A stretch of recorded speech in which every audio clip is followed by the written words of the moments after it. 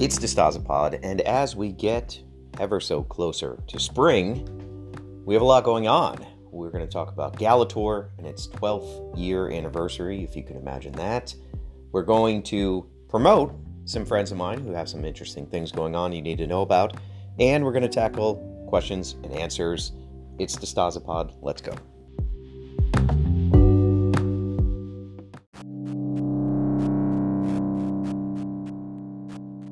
Life before Knights of the Slice, before Toy Pizza. What did that look like? Well, it looked a lot like Galator. Galator was, in many ways, the first complete story, the first project I actually crossed the finish line on creatively. I had long struggled to be able to execute any idea I had. I would have a lot of false starts. I would have these grand ambitions and plans. I would make a little progress and then, of course, lose steam and sort of have a downward spiral, doubting my creativity. And I'm sure that's a pretty familiar feeling for a lot of the listeners and people that sort of try to be a creative person. But Galator, I actually finished and self-published. I was able to do that because I was making enough money in the film licensing world that I could afford someone as a helper, Jared Paulin, who did a lot of the artwork and helped stitch together this. And we worked together on a daily basis. He would come over and we would sort of tackle this. And the truth is, I was only able to do that because I was sort of making money somewhere else and having enough sort of excess cash that I could throw it into this project. Galator is the tale of an earthling, a lowly waiter, who is sucked away to far reaches of the galaxy and competes in gladiatorial-style games, and actually manages to get quite far in them. So, this was a story that I finished, I self-published, and promptly sold probably about 5 copies of, as was the case with anything else I had done, and would continue to be the trend for many years up until the very recent history. You will struggle to find an audience for these things. That's just kind of the nature of the beast. I do think it's a little easier today because we have things like Patreon, we have Instagram. Those did not exist back in this time frame. Also, we do have the Night of the Slice community, and specifically the Discord channel, which I think is great for people promoting their projects, and I think that is kind of an instant viewership. You will at least get a handful of people that will check your stuff out, whereas it might get lost in the noise of Instagram or other places. But I digress. Galator is an important piece of the sort of early foundation of my comic and storytelling process. I kind of figured out how to do it with writing a skeleton and then slowly fleshing that out, having a finite beginning and end, all these kind of structural things I never thought about prior to this work, and things that honestly kept me from completing anything in any of my other endeavors. And I have been wanting to do a sort of nod to Galator within the main Night of the Slice toy line. I like how this has manifested itself in the current assortment. I think it's it kind of came together in a flash, very last minute, but it fits and it works. And we have some beautiful artwork from the Knobby Wood, who worked with very little notice overnight to turn out some fantastic art. And I think it all ties together nice in a collection. In case you missed it, for anybody that bought a figure from the Galator collection, you do get a digital download with it, and that includes some behind-the-scenes artwork, and also this pitch deck that I put together, and I was sort of circulating as I was out, traveling for licensing business. I would make friends, and I would sort of show them what I was working on.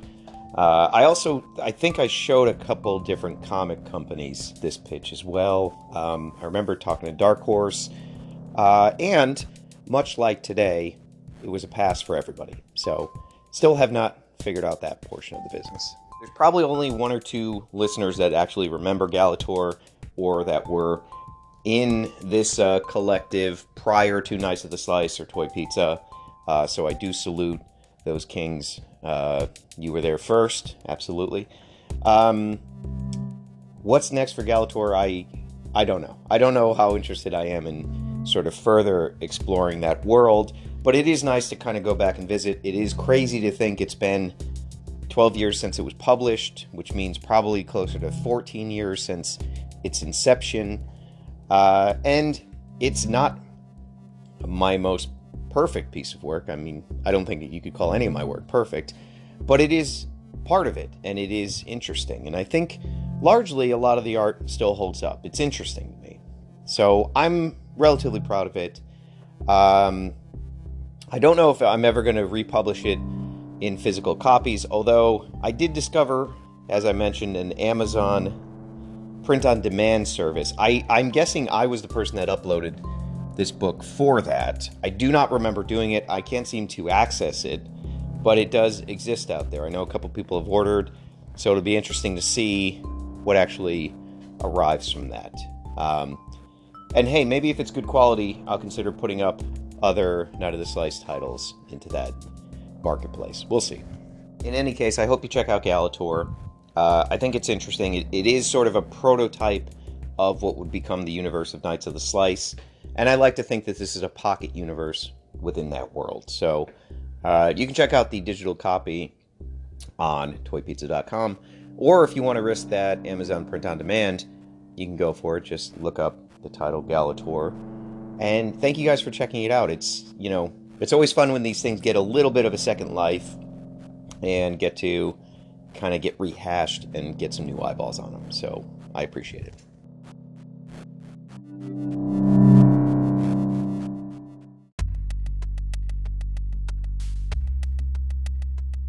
A few friends of the pod have some interesting projects I want you guys to check out. Starting with, most importantly, our good friends at Plunderlings. Do you know why I like Plunderlings so much? Because Plunderlings are actually a patron of my project. How great is that? So many people will pay you lip service in this industry, in any creative field. They will tell you your work is great, they love what you do, X, Y, and Z. Very few people will actually step up and become a Patreon member. And that's what Plunderlings did. So, they are always going to be in my good graces. I love the Plunderlings team. I've had the luxury and the privilege of dining with these fine folks. They're all great. Good hearts. Strong muscles on these people. They have a Kickstarter for their new versions of the Plunderlings. Plunder Strong and the Plunder Long. They are introducing different body types, new styles of articulation. I was actually hands-on with these figures. They're fantastic. So I want everybody to go and boost this campaign. Let's make it go sky high. They really, really deserve it. I'm happy to see them back on Kickstarter. I know they're kicking ass. Couldn't happen to better people, a better team. Head to toe. Love those guys. Please go.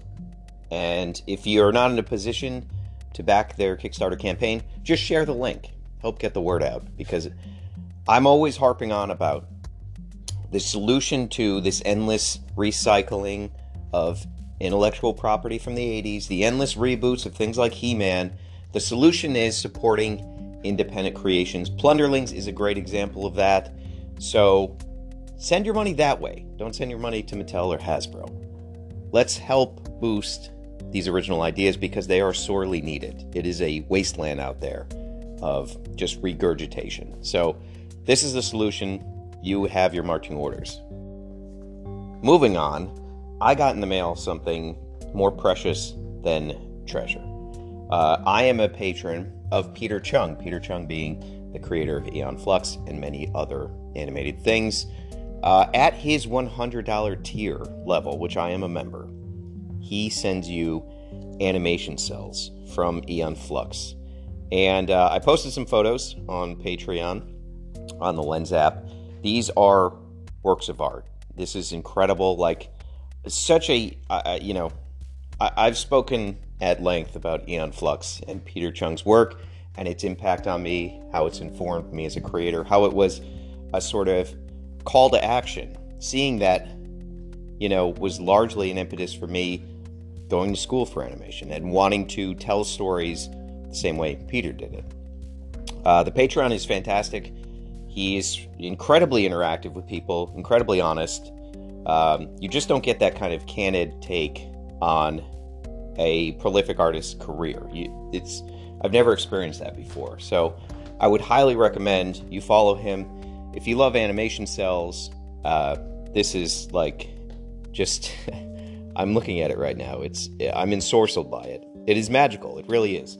It's the only way I can describe it. So consider supporting Peter Chung. He has himself some original ideas that he is trying to get out to the world. So again, let's use our money and let's support independent creative voices. This is another great example. You have Plunderlings, who are in the infancy of their career in many respects, and you have Peter Chung, who is an elder statesman of telling interesting creative stories with unique characters. So let's support both these ventures because it makes the world a better place, let's say. Okay, final friend I want to share with you guys, probably somebody you already know, Bobby Torres and This Toy Life. He is the only authorized reseller of Knights of the Slice in the continental United States or the known universe. This Toy Life is a wonderful brick and mortar store in Connecticut. If you are anywhere nearby, I highly recommend you take the pilgrimage out there. It's a pretty stellar collection he has. He's going to be on the app Whatnot, and just look for This Toy Life on that app. This is a sort of live auction streaming service. It's very interesting. I could possibly make a debut on this app at some point in the future. Bobby's going to be selling some pretty amazing Night of the Slice archive pieces. So go and check it out. He's a very trustworthy guy, as long as you're not being pummeled by a rock in the head like I was when we first met. So other than that, him trying to reenact Lord of the Flies, very good guy, and you can trust him. So go check out that as well. You got 3 things you need to do a little research on: the Plunderlings on Kickstarter, Peter Chung's Patreon, and This Toy Life on Whatnot. Did I say WhatsApp? I meant Whatnot. Anyway, there's too many damn apps out there.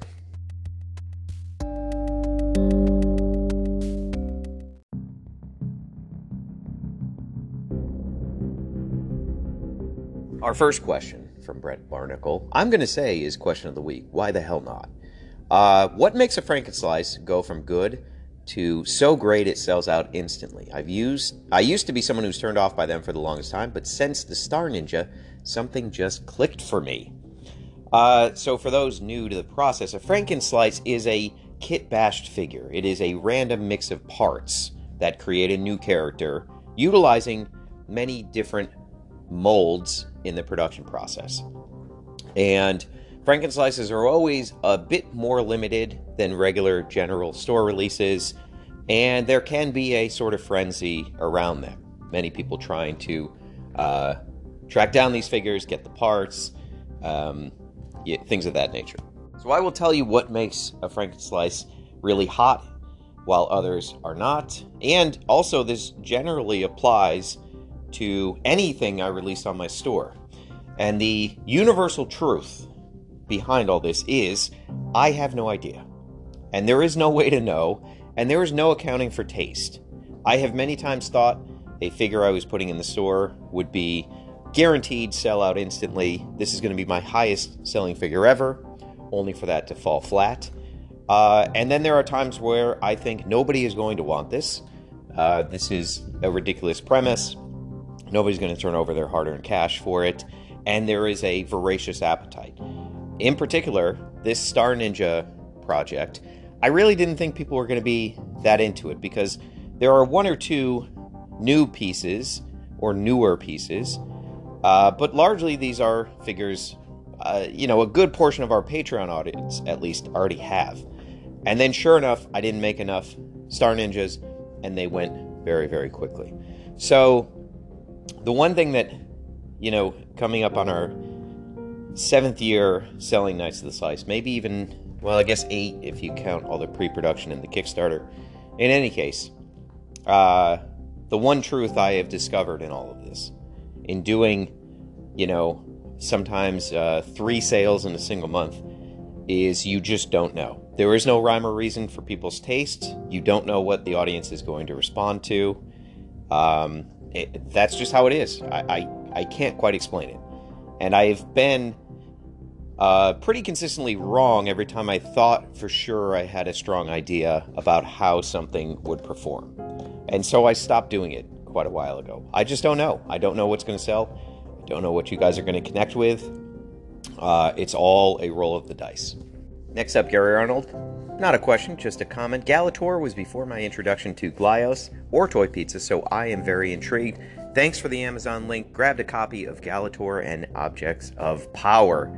Thank you, Gary. I appreciate the support. Objects of Power is a, by this point, pretty embarrassing photo collection of different action figures in a little soft-bound book. I should dig it out and take a look at it, but it was just me sort of pre-Galator trying to figure out what the hell it is I'm doing. And I liked taking photos of action figures. I wanted to self-publish. So there's a little collection. I'm not sure how good it is, but I guess the audience will decide. It's also kind of funny to think about when I took all the photos for Objects of Power, I was shooting on a Canon, and there was a lengthy process in sort of editing these photos and setting them up. And I didn't even have the Canon that had the sort of active view screen, so I would have to sort of press play and be in a shaded area to look at the shots I had taken. It was really kind of blind firing.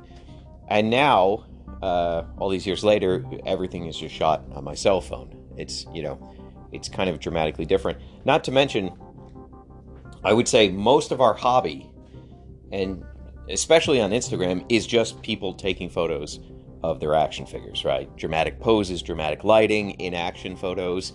Like, that is a whole cottage industry. There are accounts with tens of thousands of followers who just simply do that. And, it's funny to think a process that was so, it took so much time for me. I traveled outside the city to go and set up these photos. I went camping and, had this big, thoughtful, nuanced production behind it. And now today, more than a decade later, it's like, oh, this is a complete commodity. Everybody can do this, and it's so ubiquitous. It's pretty crazy to think about. We got a couple deep lore questions here. I'm going to hop over to the Discord for a question I missed last week. This is from Lane. Is the Proto-Gray Verkill release meant to be Talon from Reforging Olympus, or is she TBD? Good question. I have not revealed this, but it would be an interesting premise if the Trilobite Kingdom is trying to integrate themselves more and more into different cultures to grab more power for themselves. What better way to do it than to have a sleeper agent in law enforcement, in the Star Marshals? So I think there's something interesting there, and I'll say no more. Hopping back to Patreon, still on that Reforging Olympus kick, which, by the way, if you haven't read it, it is a digital book with illustrations that is on toypizza.com. I believe it costs... let me look. $1.99. Had I said $1.99, I would have been correct. I looked it up. $2 gets you this beautiful, well-written, hopefully, piece of prose. You're going to love it, folks. Some fantastic stuff in there. Very crucial to where Knights of the Slice is today. You can't really skip this piece. But anyway, I digress. And Charlie does mention there are spoilers in this question, so beware. This might already be answered somewhere, but I was rereading the Night of the Slice BLT arc graphic novel. On the part where Death Knight is introduced, we saw his face prior to being messed up. Is he the Alexander clone we got from the Action Figure of the Month variant figure? And if so, is that why Alexander is interested in him during Reforging Olympus? That would also mean Fred had access to Alexander's DNA before he left his temple, I believe. I like this. You're picking up all the breadcrumbs. Knights of the Slice is a fragmented narrative. There is detective work necessary to figure out what is the backstory of these people, right? So you're doing a great job. You're on the trail. You're missing one piece of narrative, though, and that is the postcard comic that went out with the Alexander month of Action Figure of the Month Club. Now, we're talking about two entities here, right? We have the person that became Death Knight, and we have Alexander the Great. And they are two separate entities, although one is derived from the other. Death Knight is derived from the DNA of Alexander the Great. It is mentioned in the postcard comic that Alexander's DNA was extracted from a goblet or something along those lines. And likely, we can sort of conclude that was by Fred Foods for the purpose of growing and cultivating this clone of him who would become Death Knight. So, theoretically, Alexander the Great looks upon Death Knight, or Hadith, as he is now known, as a son. And so that also means there's a grandson out in the ether. And that's the more interesting question. But as for the very specific classification of the figure that came in Action Figure of the Month Club, that is really up to the end user to decide. Is that Alexander? Is that Death Knight? Is that both of them? It can be whatever you want. It has parts for both of them. Generally, although not always, I sort of annotate the difference between them as Alexander has gold hair and Death Knight had yellow hair. Now, that's not always the case. It is sometimes interpreted differently in artwork and things like that. But generally, that's how, in my mind, I sort of differentiate them. I see Alexander the Great as kind of luminous, almost ashen gold hair, and Death Knight having more traditional blonde hair, which in cartoons and animation is usually signified by a very saturated yellow.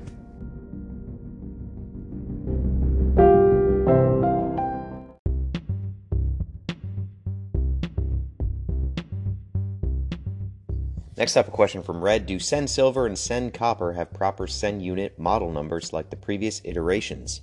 They do. Sen Copper is Sen 3, and Sen Silver is Sen 4. Next up, we're entering the Tomimoto zone with Lance Tomimoto's question. What is your go-to wedding song? Well, having not had the privilege of being married yet, I'm just going to have to pick what I like hearing at other people's weddings. I will do the electric slide. I will go to the dance floor for that. I'm not very good at it, but I will do it. I guess Gold Digger, Kanye West. I'm going to go with that. I just really like seeing all the grandmas in the crowd say the N-word to the song. Next up, Matt Connolly. If a Knight of the Slice figure comes with a rope, is it also considered a Knots of the Slice figure? Sure, I think so. Knots. Following that, we have Thomas Bucci. Oftentimes we see an unpainted material style debut in the store, and then a painted version of that figure eventually follows, and we go, so that's what that became. With that said, is Molten Hackerman, clear orange, a hint for an upcoming Ice Rat Colors Hackerman? Is Trilo Blue Stealth Star Marshal, clear blue, a hint for an upcoming Galaxy Rangers homage Star Marshal? No in both cases. I just sometimes run material styles as they are. Sometimes I just like the color or something, and it does not necessarily portend a fully painted version of that figure. And, I think that's one of the unexpected things about Knights of the Slice. You never really know. You never really can predict what's next.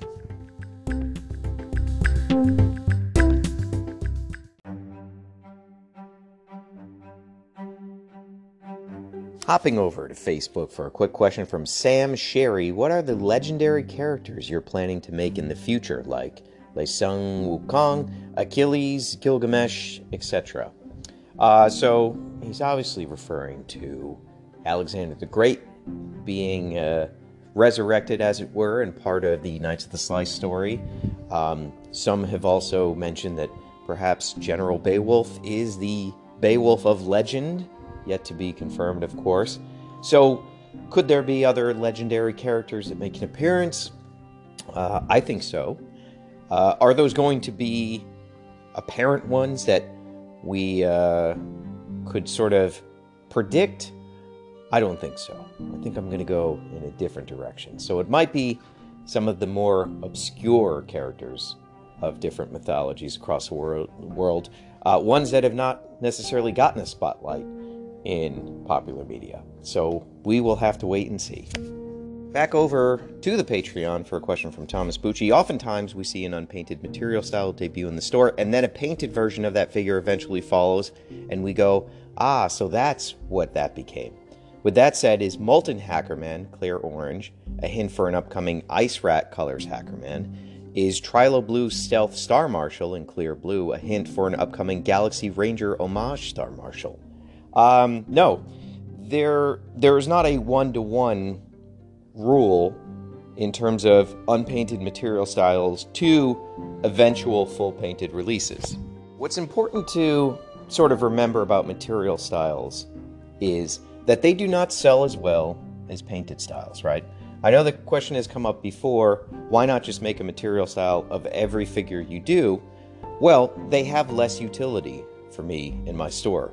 The vast majority of our audience just want to pick up 1 to 2 figures. They want to spend between $30 and $50 on the store, and they tend to buy fully painted figures, complete packages. They're not buying accessories, they're not buying the clothing items, they're not buying head packs. That is what the majority of the audience sort of goes for.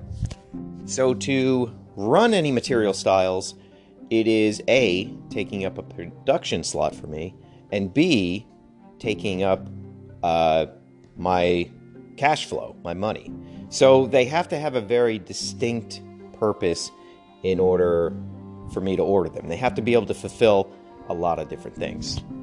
With that being said, I'm also a guy that likes a lot of variety, and I like to have a lot of different colors of a lot of different plastic. And I like to test out new colors and new styles and things like that.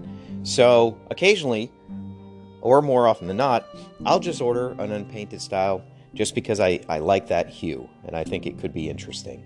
And that's where we get something like the clear blue, the clear Trilo blue. That's where we get things like the Molten Hackerman.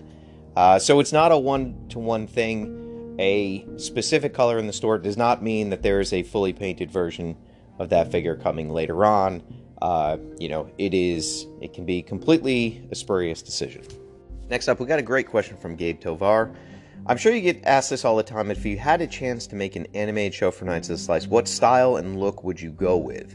I always imagine the world of Knights of the Slice to be heavily stylized, like something in the likes of Spider-Verse, especially how different in both shape and form the characters are. If we're just sort of doing Mind Palace stuff and we're dreaming big here, it's got to be Peter Chung, right? That is the person who would be the ideal art director and director of the entire project. Why I think I gravitate towards Peter's work, and in particular seeing it in person with these animated cells that I've received, he has sort of taken an art history approach to his work. Whether or not he would sort of view it that way remains to be seen. But he is essentially taking all these classic artists and condensing them into an animated form. And, I think of his work as kind of like a mixture of Egon Schiele and Lempicka and, a lot of different sort of styles and influences from actual sort of, I guess not really modern art, but, the classics, painters and illustrators and things like that. And he took that and sort of synthesized that into his style. As I'm saying this, I'm sort of thinking about a couple things that have come up in Peter's podcast and things like that, because he did sort of start out at Disney, right? In the very early days, working alongside Tim Burton and Harry Salick and a bunch of other super creative people. Disney had a aborted project with Salvador Dali that is really fascinating. I think it's called Destinos, and you can see a little clip of that online. It's pretty fascinating. And so I'm sure this predates Peter's involvement at Disney, but they were essentially trying to take a classic artist and animate that and synthesize that and turn it into something else. Peter has also stated that there was a aborted Moebius project at Disney, and Moebius obviously did a lot of concept work for them. I think he worked on Tron and a bunch of other stuff, and there were plans to adapt his work into a full-length feature film that never went anywhere, and Peter said he was sort of working very closely with Jean Girard on adapting that in character designs and things of that nature. So I wonder if that process of taking somebody outside of animation, an iconic artist, and adapting it and transmuting it into the work is what led Peter to sort of pull from his influences and create his style, which I think looks unlike anything else. Another example, the end product is not very good, but you can look up Phantom 2040, and this was a adaptation of the King feature Phantom, famously played by Billy Zane in a live-action movie. Peter did the character designs on that, and it looks really great. Like, it's very angular and almost skeletal, and it has a really great sort of look and feel to it. So, if we're just imagining things here and there's an unlimited budget, that is absolutely the path that I would want to go down. When it comes to the aesthetics and the style of the Spider-Verse and present-day animation, I think these are all fine choices, but the problem is this is all going to look very, very dated in 10 years. And there's a rule in animation that is kind of important to follow and that I always follow as well. And I picked this up when I went to a Pixar seminar. And they had all the great writers and character artists from Pixar give these long talks and really have an in-depth sort of dive into what is their formulas, like what are the best practices. It was very eye-opening for me. And one of the things they said was that they avoid topicality. They avoid making jokes about present-day stuff, and they avoid styles that are too trend-based, that are too, of the moment. They give the example of, a Macarena joke in a Shrek movie. Eventually, that Macarena joke is not going to make any sense whatsoever.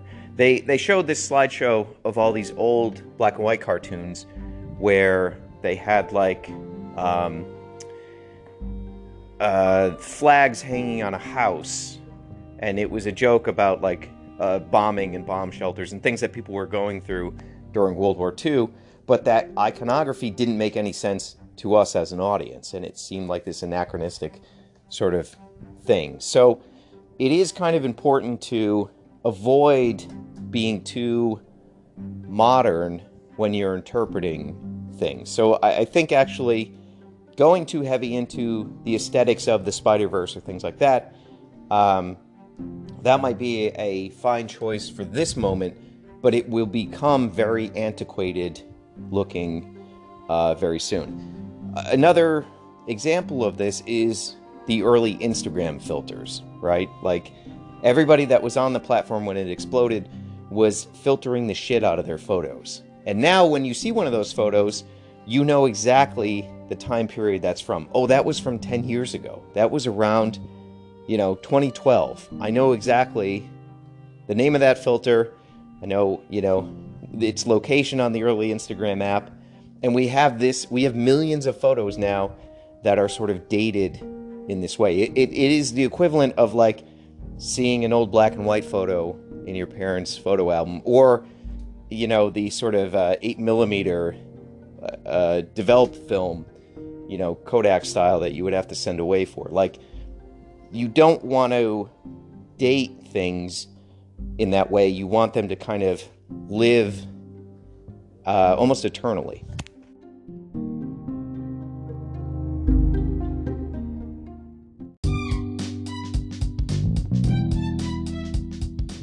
With the questions out of the way, now I have to ask myself, what do I want to sonically torture you with? And guess what?